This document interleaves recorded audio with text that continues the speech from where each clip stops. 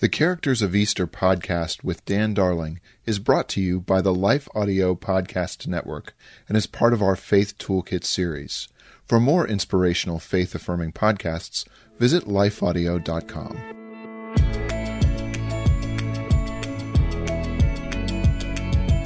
Hello and welcome again to the Characters of Easter podcast. This is Dan Darling, pastor, author, and speaker. You can find more information about the Characters of Easter if you go to danieldarling.com/Easter. You can also find the book at your favorite retailer.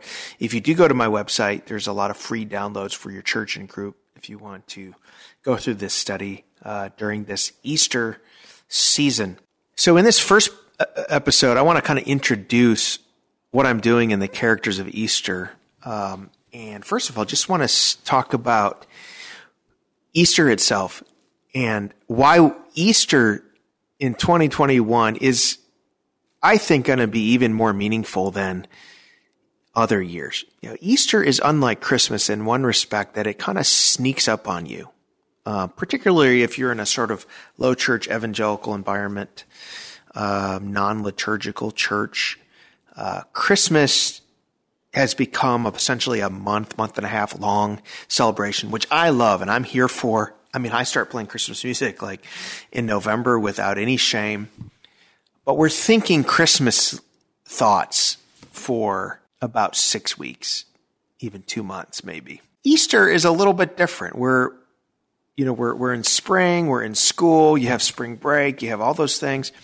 You're kind of rolling along. Then all of a sudden it's like, oh, it's Easter. Now, I think that's changing because more and more of us evangelicals are seeing the value of the Lenten season and sort of marking it out. Similarly to the way we do Christmas with Advent. And more Christians are really embracing kind of more liturgical style of worship and calendar. But still, for many of us, it sneaks up on us. And so But I think this year is going to be a little bit different. 2020 was the hardest year of our lives. There's so much has gone on in the world since the last time we had Easter. The last Easter, many of us, most of us, probably almost all of us around the world, couldn't gather in churches. Many churches, I think all churches in March did live stream worship. And I'm grateful for video technology and the way that in this day and age we can use things like Facebook and live streaming so that we can still worship together-ish. But there's nothing like gathering with the people of God together, particularly for Good Friday, particularly for Maundy Thursday, particularly for Easter. That's why I think 2021 will be such a meaningful Easter. Not every church is going to be able to gather. In some places where there's more hotspots, and some churches where people feel less comfortable gathering, they'll still be doing it online, and that's perfectly okay. I mean, the church is not the building; the church is the people.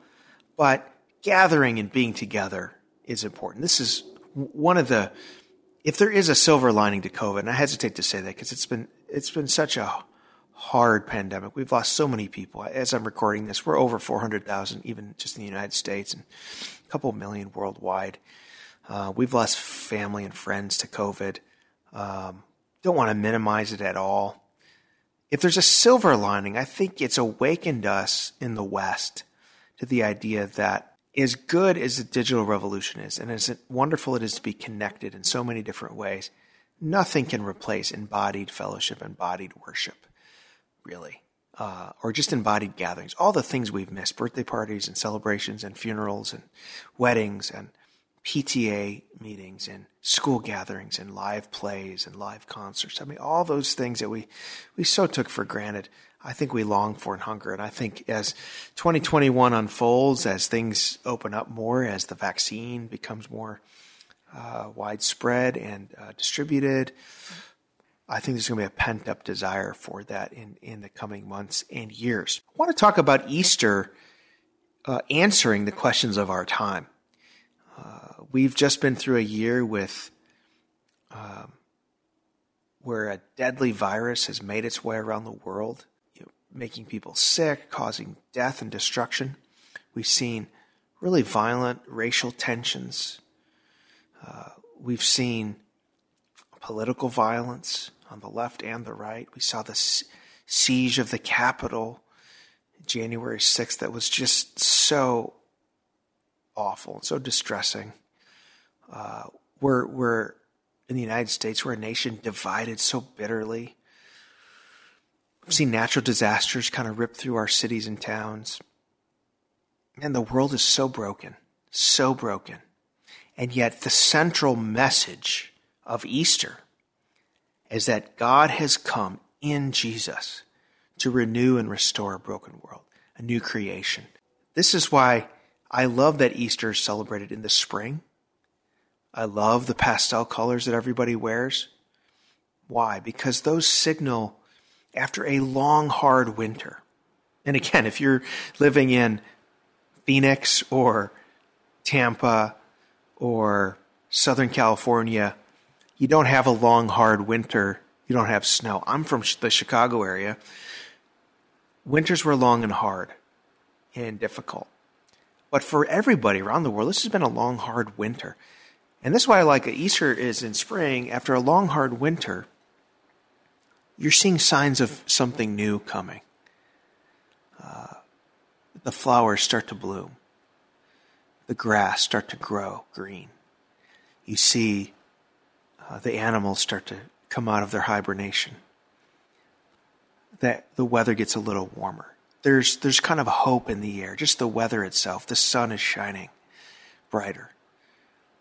And this is what the resurrection signals to the world. This is what we're saying on Easter, that after the long, hard winter of a broken world, of a world beset by sin, of a world that is so far removed from the world God intended, that Jesus has come to make all things new.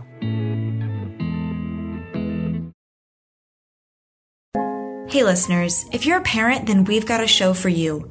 We know that parenting is not for the faint at heart. It can be hard to connect with your child throughout the many stages of their life. That's why Robrina Rettel, host of Mama Take Heart, is back this fall. Wife, mom, writer, podcast host, coffee lover, and military veteran, Robrina has a passion to help you be an influential voice in your daughter's life. In this show, she gives listeners the tools they need to love and lead well in their child's formative years. Whether you're looking for ways to intentionally connect or to have hard conversations. You can find the Mama Take Heart podcast on lifeaudio.com or in your favorite podcast app. And don't forget to hit subscribe so you don't miss an episode.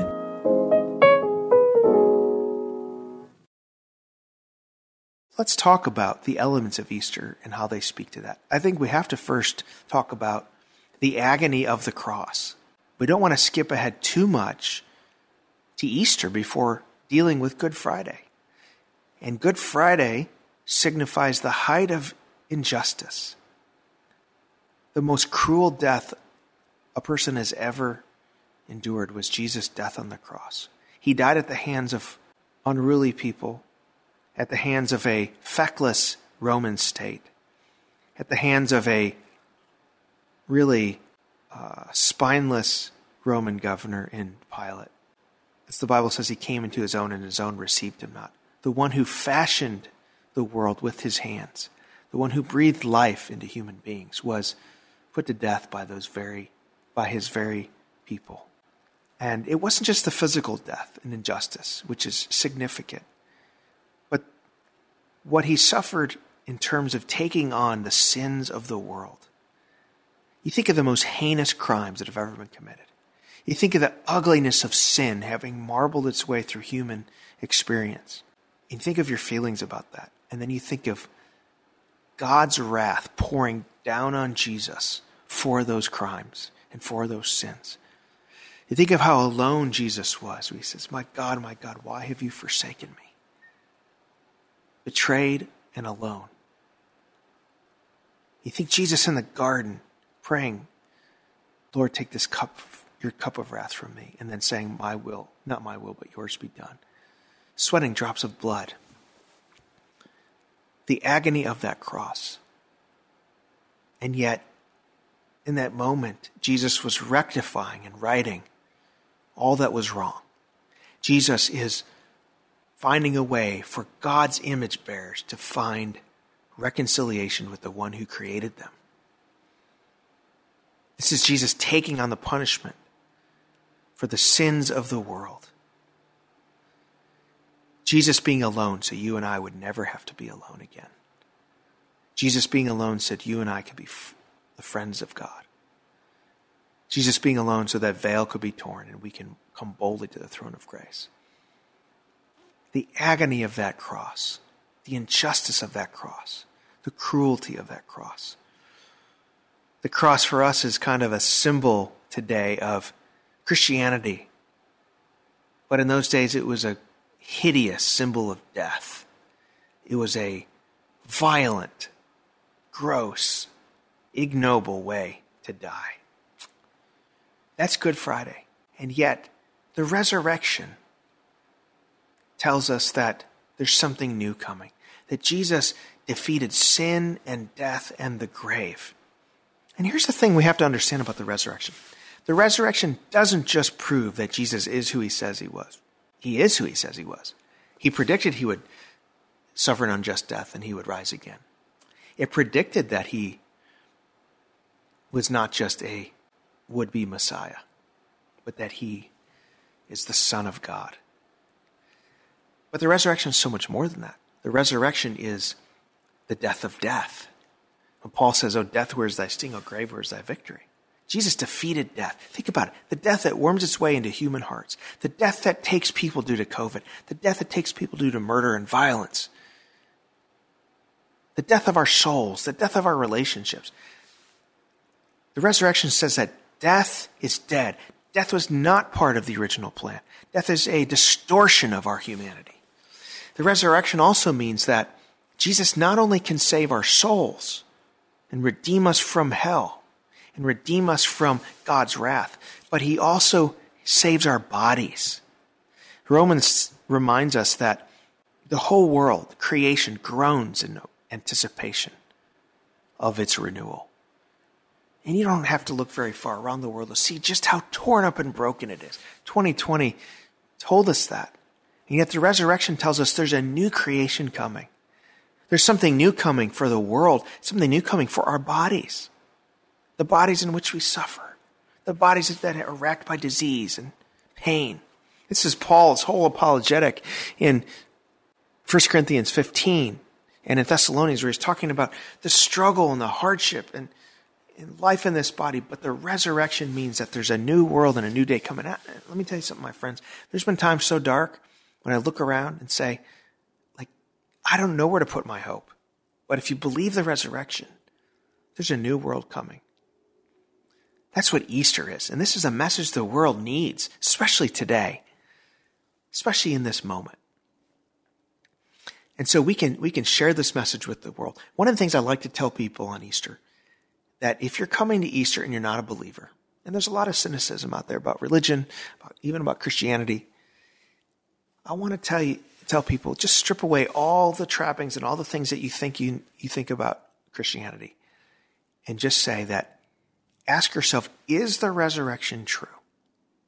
And I urge you to look at all the evidence.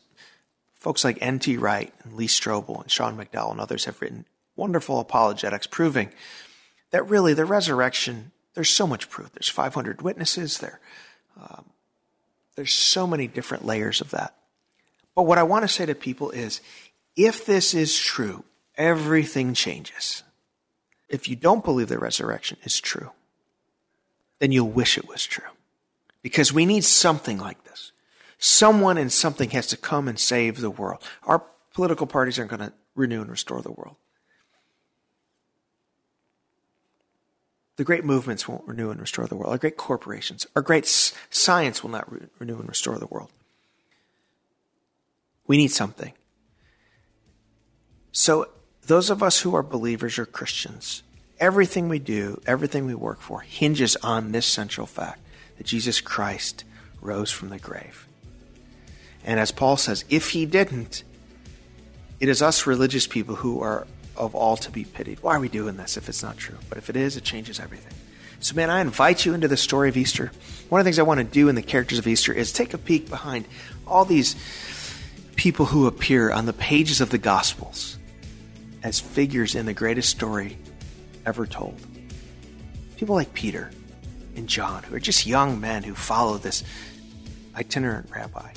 People like Judas, who was a gospel preacher who ended up betraying his Lord. People like Pilate, who are stuck and thrust into a position of leadership at a moment in history with competing voices in their head, who think they're putting Jesus on trial, but when really they're on trial before the Almighty. And the women who are the first witnesses to the tomb, the first to tell the story. Will you join me for this wonderful journey through the characters of Easter? If you'd like more information about the book, you can go to danieldarling.com/Easter. The Characters of Easter podcast is a production of Life Audio and the Salem Web Network. We hope you'll also check out Dan Darling's book, The Characters of Easter, the villains, heroes, cowards, and crooks who witnessed history's biggest miracle. It's available from Moody Publishers on Amazon.com or wherever you buy your books. You can find more from Dan and all his latest books and podcasts by visiting danieldarling.com. If you liked what you just listened to, would you just take a second and tell your friends about us? Maybe leave us a rating on your favorite podcast app? This podcast is produced by Kelly Givens and Stephen Sanders, with editorial oversight provided by me, Stephen McGarvey. To find more great Christian podcasts like this, check out the rest of our shows at lifeaudio.com.